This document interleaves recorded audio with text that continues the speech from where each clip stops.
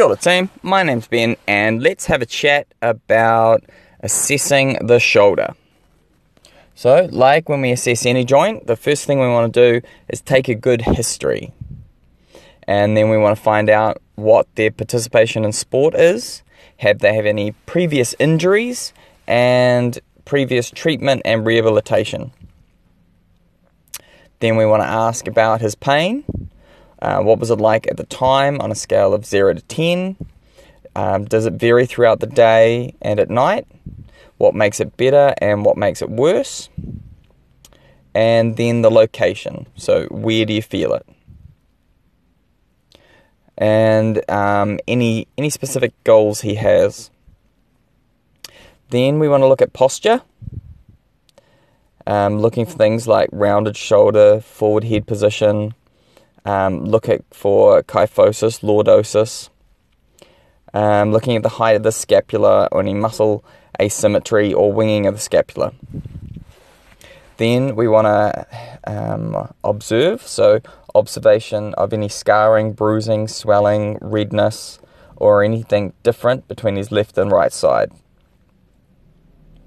Then we want to assess the neck range of motion, so flexion, extension, lateral side flexion, and rotation.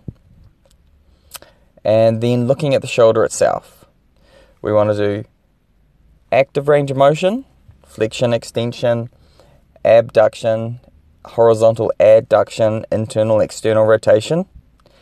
And then we want to do passive range of motion of all of those. And then resisted range of motion. So resisted movements, resisted flexion, extension, abduction, adduction, internal rotation, and external rotation. So special tests, we have the Apley's test, which looks at abduction and external rotation, and adduction and internal rotation. When we're looking at abduction, we're looking for any clicking or a painful arc from 70 to 120 degrees. We're looking for compensation, so a poor scapulohumeral rhythm.